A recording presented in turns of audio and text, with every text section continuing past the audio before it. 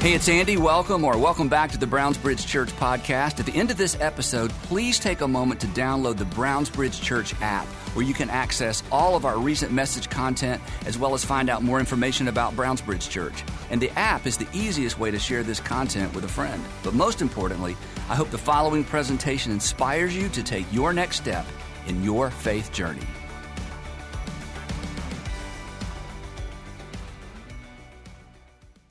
If you grew up in church, you probably had some flashbacks. You probably went back a little bit, had a little nostalgia as you were listening to those songs. I know I did.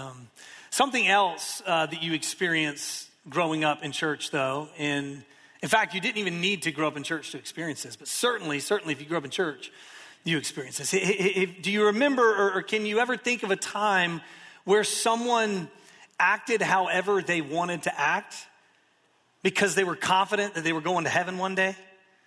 You ever seen this dynamic? Yeah, there's a little bit of laughter. There's a kind of nervous laughter because, some of us may be guilty of it in the room as well. But this is one of those interesting things about Christianity is that we talk about how God's love and his grace are free to us, that we don't have to do anything to earn it, that he offers it to us freely. And so we come to faith, or we receive that, and then it sometimes can lead to, after we begin following or we begin believing or we become a Christian, it can kind of become this thing of, well, God loves me anyway and it's free, so now I can kind of do whatever I want to. And then when that happens, salvation, this relationship we have with God, it becomes a hall pass.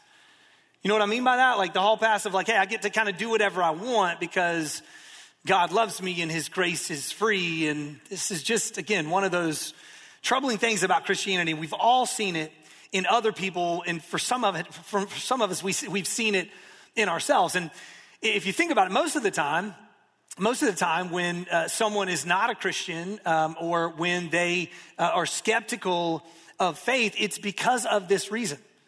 They have seen something in person. They've seen somebody that's close to them in life say they're a Christian and say one thing but do another. Or maybe they see something on the news, a news story about a pastor or a church that was doing unethical things. And for them, it confirms in them, oh yeah, I don't want to be like them. They have some sort of personal experience with a family member or a coworker or a friend. I heard recently someone was sharing about her stepson who is not a Christian, is kind of more of a skeptic when it comes to faith. And he was working for someone who was very clearly a Christian, someone who announced it very loudly, was very outward with his faith. And his boss, the owner of the company, was just very, very, confident and bold with the fact that he was a Christian. And then when the pandemic hit, his boss started doing all these unethical things with the company and leading the company. And so the stepson, the guy in the story, he ends up saying out loud, he said, I will never call myself a Christian. In his skepticism of faith, in his kind of looking at Christianity and faith and the whole thing, he's like, I don't know if I believe, but even if I one day took that step, I'm never going to call myself a Christian. This ends up being the reason why so many people leave faith. And if people on the outside looking in, even if they begin to get curious about faith or they're interested in faith, when they see this happen, it actually makes it a bigger jump.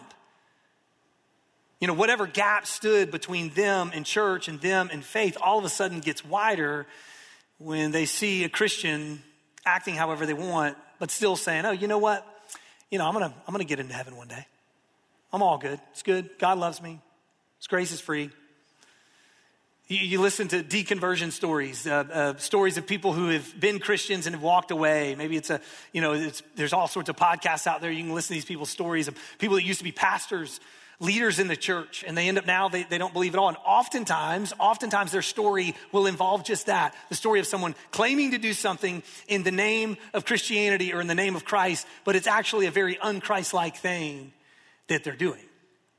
Very rarely is their story something that's core to following Jesus. They don't walk away because something that's just, really core to our relationship with him. Normally it's a departure from that. Oftentimes it's simply a Christian acting badly that causes them to walk away from the faith. So why do we do this? Why do people do this? Well, oftentimes it's because we fall into what's known as the believing trap. The believing trap is simply this, that if we believe something correctly, then that takes care of it. We're good. If we believe it correctly, that takes care of it. And then actions become secondary. They become kind of a nice to have, like an add-on, but really the main thing is the belief. I don't know what kind of church you grew up in, but I know the church that I grew up in reinforced this behavior. They would, you may remember this, like anytime there was like a youth gathering or even if it was an adult gathering, anytime they had people together, they would like hand out cards and have people like check a box of something, something that was true of them. So, the first line would say, today I trusted Jesus as my Savior, or I put my faith in Christ, or I prayed to receive Christ as my Savior today. And then there'd be some other boxes as well, maybe, interested in baptism, interested in hearing more, interested in serving. And the interesting thing was, and again, some of you know this, you experienced it, you live this. They were really, really important, the really important thing to them was for you to check that first box. And what was interesting after the fact, though, was if you checked that first box, you really would never hear from them again. They would celebrate it, and they would say, hey, no, we had, 42 people at that event check to say they received Christ as their Savior, but then there was no follow-up. Any other box that you checked, you were almost guaranteed to get followed up with. Think about it. Like if you check, I want to be baptized, they'll follow up with you for you to be baptized. Hey, I want to serve in the church. They definitely follow up with you. Hey, I'm interested in giving financially to the church. They're definitely following up with you, But you check that first box, and it's like, they celebrated that, but then there was not really much follow-up after that. So it reinforced this decision that was kind of the main thing. And part of the problem, part of what creates the problem is our definition of eternal life. Oftentimes in the churches we grew up in, the definition of eternal life was something that begins when we die and then goes on forever, indefinitely, eternally. After that, it was more about duration, something that just went on forever. But the reality is, according to Jesus, eternal life is actually more about quality than it is quantity. Jesus never talked about eternal life as something that just goes on forever. He talked about it in a different way. In fact, there's only one place in Scripture where eternal life is defined. It's in the Gospel of John. It's in the middle of this prayer that Jesus is praying. In John chapter 17, Jesus says this, now this is eternal life. Last week, I talked about this, how the gospel writer John will often narrate in the midst of his stories. He'll kind of insert this narration to explain or give context to what's going on. So Jesus is praying in this moment, and he's saying, God, thank you that you've sent me to give them eternal life. And then John inserts this definition. Now this is eternal life, that they may know, that they know you, the only true God, and Jesus Christ, whom you have sent.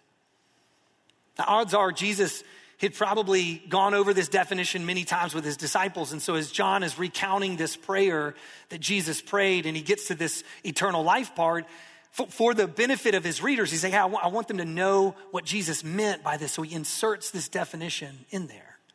Like this is what Jesus meant when he said that he came to give us eternal life. This is eternal life right here, that they know you, the only true God, and Jesus Christ, whom you have sent. This is eternal life, not living forever. It doesn't begin at death. You don't have to wait to experience this. You can experience this in the here and now. And think about that in contrast to how we typically think about heaven, how people paint pictures of heaven like angels with harps, riding on the clouds and singing songs that you don't know, very churchy songs, and that just going on and on forever and ever without ever sleeping. Like, no wonder people aren't attracted to our definitions of heaven sometimes, or the way the church can portray heaven sometimes. It's not the eternal life that Jesus talked about. He defined it, said, no, this is eternal life, that they know you, the only true God. And this know right here it's not intellectual. It's not just open up a book and study as much as you can and get information in your brain. It's experiential knowledge. It indicates relationship. Really, a better definition of this, or a better translation of this, is learning to know you, the only true God, and learning to know Jesus, the one whom you have sent. Eternal life is an ongoing discovery. It's an ongoing discovery of who God is and what he thinks about you and what he's up to in your life, in the here and the now, not just after we die. See, Jesus didn't come to just simply punch our ticket to heaven.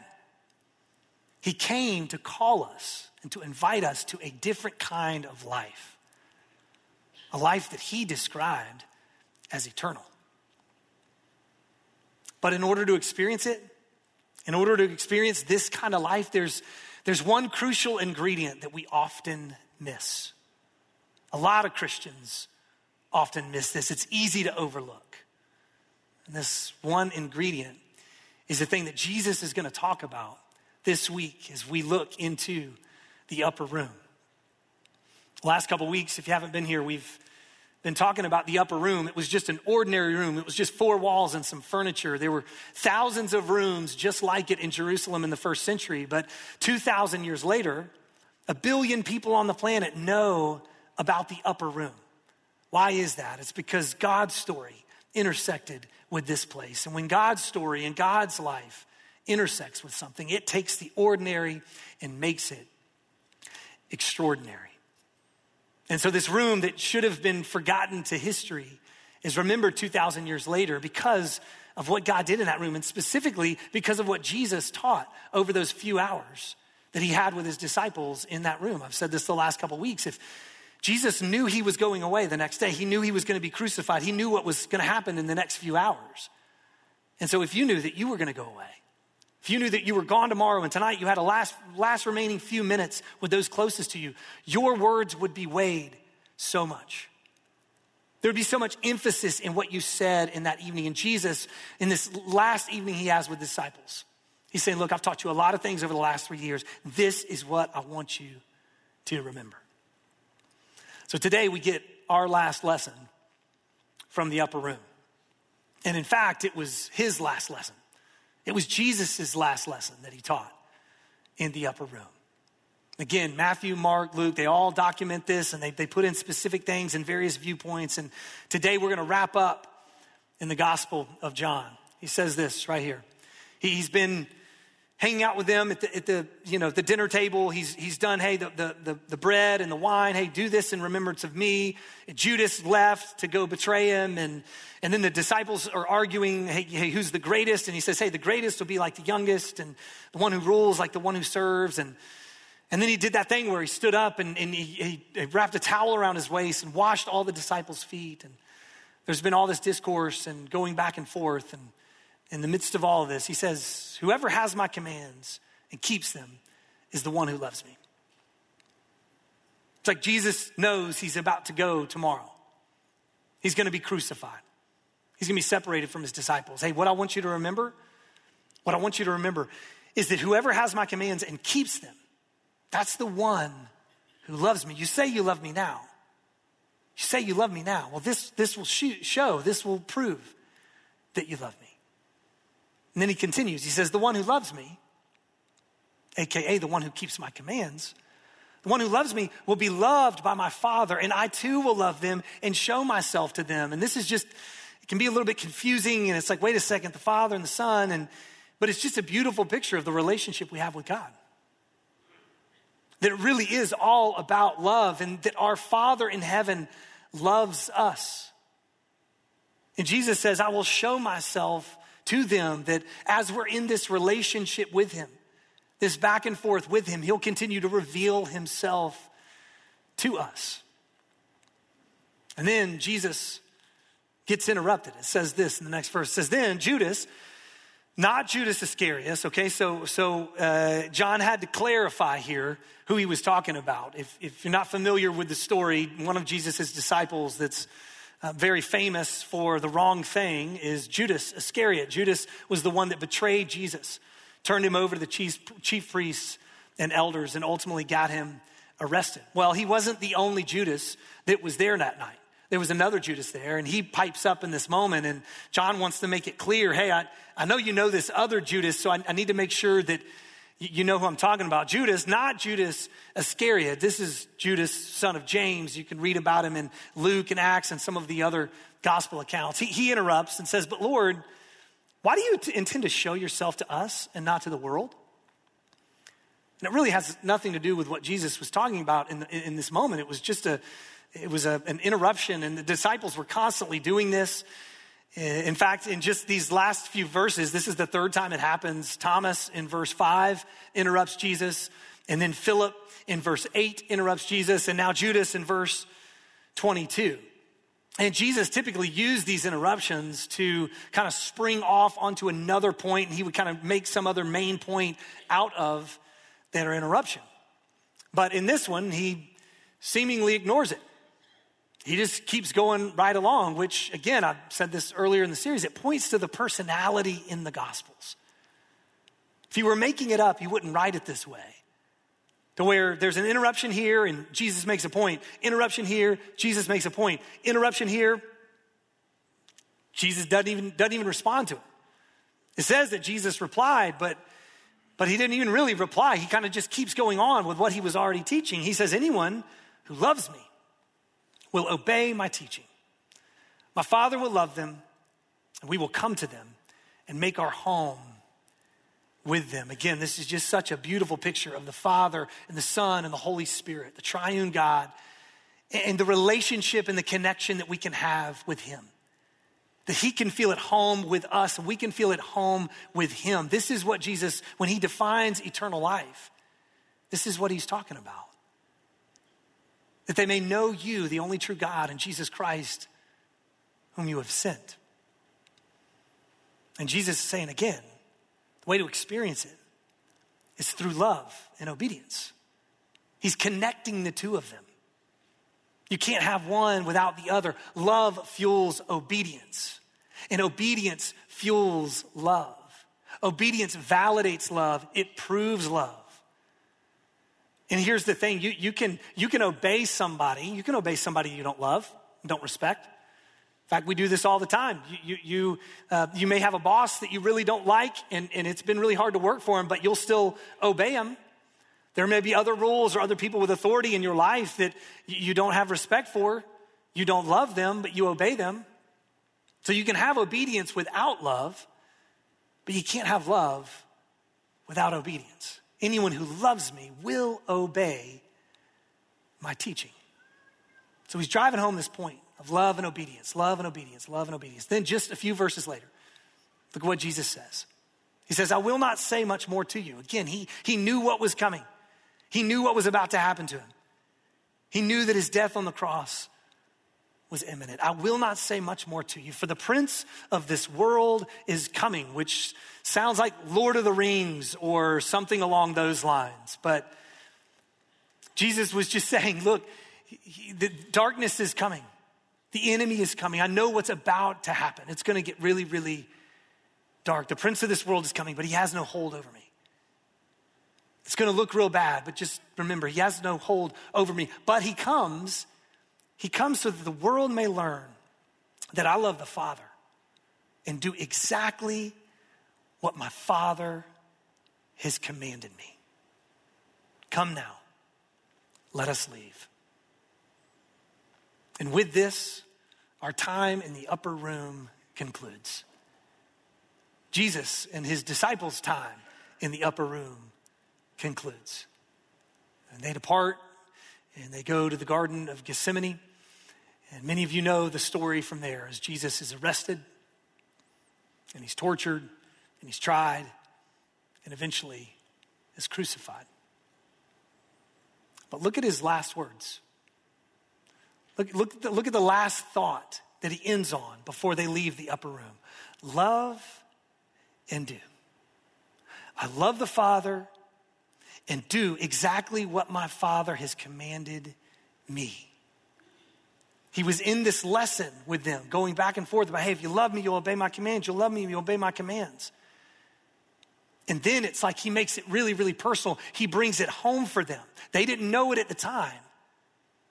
They didn't know what was about to happen in the hours that followed. But he makes it really personal. Jesus looks them in the eye and essentially is saying, look what I'm about to do for you. I'm not just asking you to, hey, if you love me, obey my commands. I'm living this out as well. I love the Father. I love my Father. And my love of the Father is going to lead me to do exactly what my Father has commanded me. Which was the most difficult step of obedience anyone would ever have to take. To go be crucified on a Roman cross. He even prayed it in the Garden of Gethsemane a few moments later when he's out there with the disciples. He's praying, God, if there's any other way, if there's any other way, if there's any other way. He knew what stood before him. If there's any other way, God, let this cup pass from me. Nevertheless, not my will be done, but yours. And so in this last teaching, these last moments in the upper room, Jesus is pointing forward to the cross. Hey, the prince of this world is coming, and I'm about to be crucified. This is happening so that the world may learn that I love the Father, and I do exactly as he has commanded me to do. And so you, followers of me, my disciples, and peering through the centuries, he speaks to us as well and says, look, one day you're going to be asked to do something that's going to cost you something. Obedience is going to cost you something. And it may be just a minor inconvenience, but it may be something much bigger than that. Whatever it is, whatever it costs you, you can never say that it's too difficult. Following Jesus and following his lead, he went to the utmost extremes to prove his love for the Father, following his commands all the way to the cross, so that you and I, as followers of him, would have no excuse. We could never say it's too much. We could never say it's too hard. We could never say it's too difficult.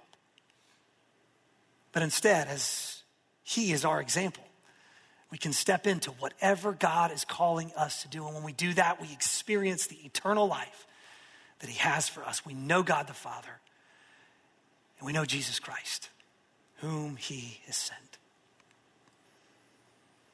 And this is why it's so illogical for someone to say, I'm a Christian, but then kind of live their life however they want to live it.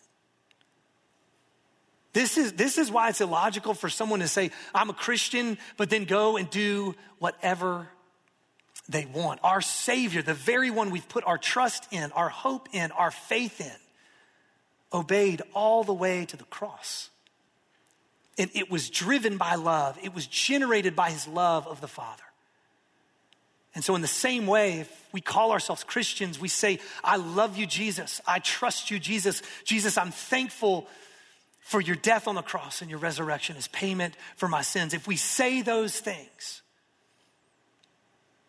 with our eyes fixed on him, we'll follow through on what he's asking us to do as well. You may remember the old Christian hymn, depending on the church you grew up in. You may have sung this quite often, but the old song, Trust and Obey. Do you remember that? The trust and obey. Here's some lyrics to the song. Trust and obey, for there's no other way to be happy in Jesus but to trust and obey. And for some of us in here today, it would be heresy if I tweaked this song at all, changed this song. I know that my grandmother, who passed away just a few years ago at 99 years old, she definitely wouldn't want me messing with this song. But today, I just want to add an asterisk to this song. It's not trust and obey. When we say it this way, it almost feels like, okay, these are the two things on the Christian to-do list. We wake up every morning and we have to trust, believe, make sure we have the right perspective in mind. We have to trust, and obey.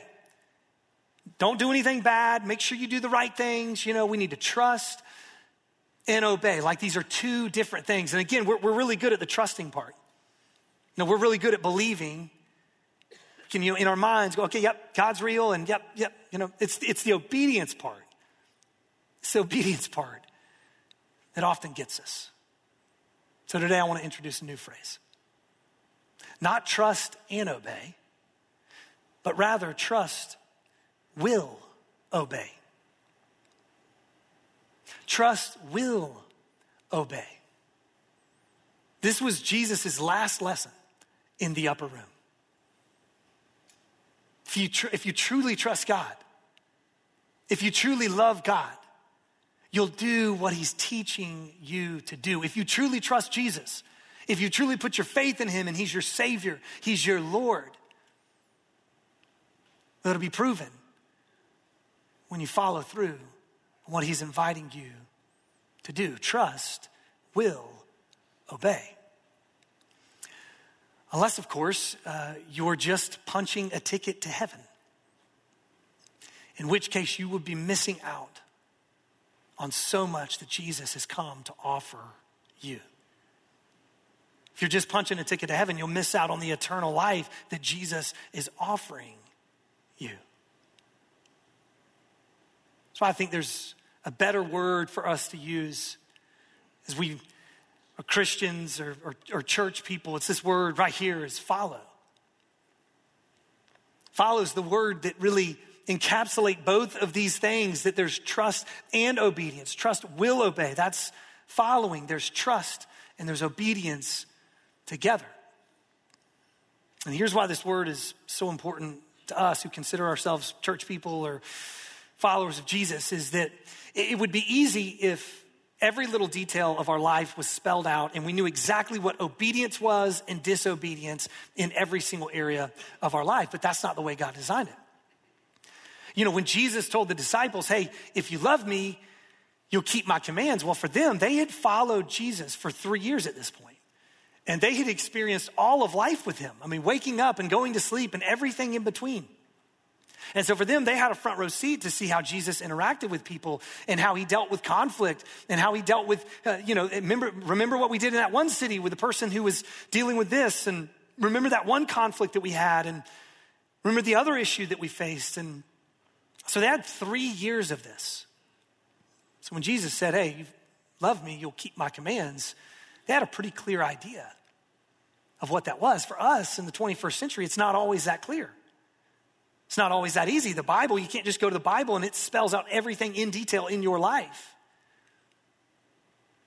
But yet, we find out what his will is for us and what obedience is for us the same way that the disciples found out, by following. We follow Jesus, and as we're on a journey with him in life, things will pop up, things will surface, and we'll realize, oh yeah, this right here, that's probably not honoring to this person. And if it's not honoring to this person, I probably shouldn't do it. And then this thing over here, oh yeah, I haven't been doing this thing, and I realize that this is something I probably should be doing. As I follow Jesus in my life, I'm a Christian. I consider myself a good person and a follower of him, and so I probably should be doing this over here. So if we want to be able to follow his commands, obey his commands, truly love Jesus as he talked about with his disciples, then therefore we must follow. Must be on a journey with him. And when the path becomes clear, we must walk in it. We must obey. Once we know what it is, once he surfaces that thing, once he shows us that thing, if we're truly trusting him, trust will obey.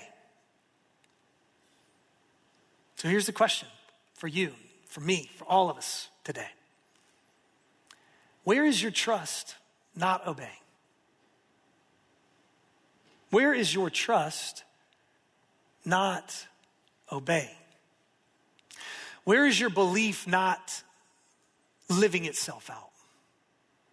Where is your trust not fully playing itself out? Observe your life. We should constantly be observing our life and asking that question. And then when we see something, we need to admit it. Maybe something's coming to mind for you right now, and you just need to admit it. Be honest to God. We can be honest with him. Be honest with God about it. God, this is an area of my life that I'm not really trusting you. Because if I was, I'd be obeying you. But I'm not. So I just want to be honest. I'm not trusting you. Be honest. If you won't be honest with God, at least be honest with yourself. When you see that place, that area, that spot in your life where your trust is not really playing itself out, the obedience is not happening, okay, this is an area. Be honest with yourself. I'm not trusting in this area. Maybe this is an area that I've not released to God yet, surrendered to him. Where's your trust not obeying? And then another question we can all ask, because maybe nothing comes to mind for you in that, but that would lead us to the second question is, where can you invest in your journey? Where do you need to invest in your journey so that you follow Jesus better? That you can follow him closer?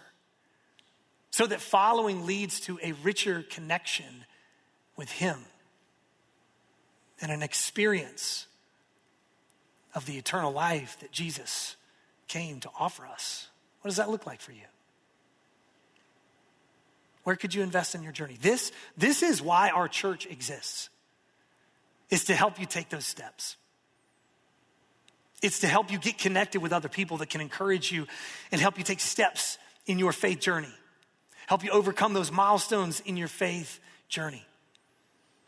We're here so that you can step up and serve, and so that you can see God using you to impact someone else's journey and someone else's faith. And when that happens, your faith grows as well. We want to connect you with resources that'll help you know God better, to know God in a deeper way. And so for you, where can you invest in your journey? Maybe it's joining a community group. Maybe you're already in a community group. You just need to attend that community group. Maybe you're attending that community group, but you just haven't been fully honest with the men or the women or the married couples that are in that circle. Maybe you need to open up a little bit more, share a little bit more, participate a little bit more in that discussion. Maybe for you need to step up and serve.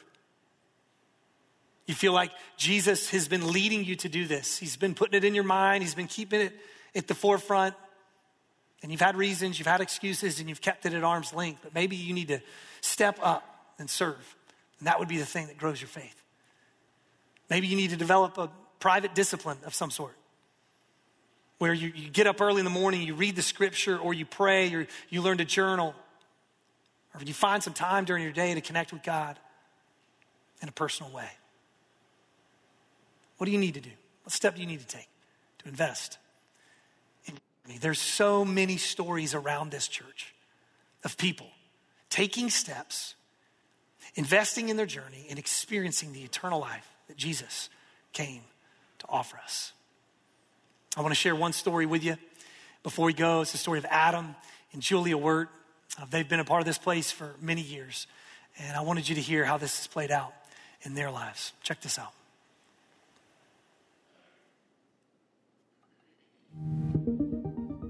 My name is Adam Wirt. I'm married to Julia, and we have 4 kids, Grace, Lila, Asher, and Summer. Julia and I think we're destined to be married because we met on a study abroad trip in Europe, and there's no way that we would ever have ended up together if we weren't trapped in the same proximity for 3 months straight. I was stuck with him in a foreign country for 3 months. He made me laugh. He wore a really cute green hat, and we took all the pictures together, so I made him marry me after that. So when I was growing up, we did not attend church. My parents were very much spiritual, religious. I think that they believed there's a God, but we weren't going to church. My church experience growing up was my parents dropped me off at Sunday school and then would pick us up when church started, because we didn't actually go to church because it was kind of boring. I got involved with my youth group, which is where I became a Christian. I didn't have the best relationship with my own father, so once I realized that my Heavenly Father was better than anything, that's when I gave it all. I always believed that Jesus was a real person. I just never really experienced the relationship side. And so when Julie and I started dating, we started going to Buckhead Church. And then when Brownsbridge opened up, we came about 6 months after it opened. So over the course of starting to go to Brownsbridge, I transitioned from someone who would never have tithed to someone who can't imagine not giving to the church. I transitioned from someone who would never have served, like I'm not going to waste my Sundays, you know what I mean, to really enjoying serving and loving doing it. So I can specifically remember a message that Andy did where he talked about how a lot of times early in our faith, we were just standing there with both hands closed and we're not willing to even open our hands a little bit. And it really struck me like, that's me. Like I'm standing here with my hands clenched, not doing any of those things. My wife's saying, we should join a small group. No. We should consider tithing. We should consider giving to the church. No. And it's like, it hit me like, what is it going to hurt you to just open your hand a little bit? We started tithing. We started joining small groups. We started volunteering. And it's amazing what came out of that. He said it would make a big church feel small. And you don't really understand that until you do it. So I still see families of the kids that I had in my room in Wamba. But of course now they're like teenagers, which is really weird. And I see their parents and I feel like I know them, even though they might not recognize me. But I know I recognize almost every person that's volunteered for our children. A little after Julie and I started having kids, we would split up whenever we'd have to go pick up kids to leave after church was over. And we would always meet in the rotunda. She'd go get one kid from Wamba, I'd go grab another kid, and we'd always meet back. And it was always fun because the other kid who I didn't go pick up would come running across the rotunda and jump into my arms, and it was just this kind of fun moment. Over the years, that turned into seeing small group friends in the rotunda, seeing my brother and his family and their kids in the rotunda. And it was always just home base. And I remember when we went into quarantine and when we stopped having in-person services, that went away. And I didn't realize that I missed it until the first time I came back. I was standing in the rotunda and it hit me like, this feels like home. It's just always been sort of a special place for me. I have so many memories that I can remember. After I got baptized, all my family was there. And it's just kind of congregating out there and talking and seeing someone you know and waving. And it's just, it always just felt like home. For me, when I would think of what the ordinary experience was like going to church, it was just showing up on Sunday, going home, and that was it. And it's amazing to me how that has changed over the years because our ordinary looks nothing like that. Our ordinary is meeting on Tuesday nights with our small group. It's staying at church to volunteer. It's talking to small group friends for 45 minutes after church is over. Our ordinary is very different from what I ever pictured it to be. And once you start experiencing church that way, you can't go back.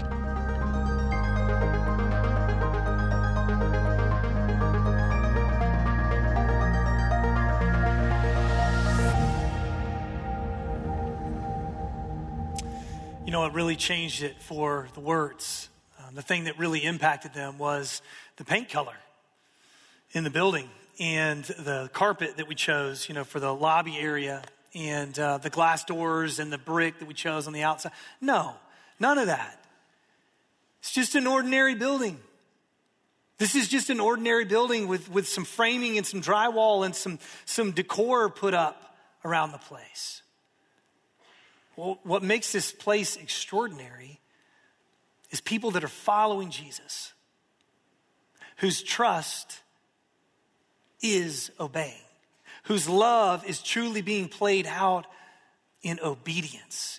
It's what God is doing here. It takes an ordinary building and makes it extraordinary. For the Words, they'll never forget this place. They'll never forget this place. As long as they live, and even into eternity, they'll never forget this place. Brownsbridge will be gone hundreds of years from now. Who knows what this will look like? But yet it won't be forgotten. Because extraordinary things happen in ordinary places when God's story intersects with them. So for you today, where is God intersecting with your story? Where does your trust need to obey? And how could you invest in your journey with Him? Let's pray together. God, thank you for these moments in the upper room that were documented and preserved through history so that we could see them today. So that we could hear your words, Jesus, on that last night with your disciples when you knew what was coming. You knew what was coming. You knew what was coming. And you left your disciples with such important messages, God, and it's easy to read them and to agree with them, to nod our heads to them, Lord. It's something different entirely to live them out in our lives, and we need your help to do that. So God, we just ask, each of us in here, wherever we are with you, wherever we are on the journey, we just ask for your help. Would you help us live these things out? We ask it in Jesus' name. Amen.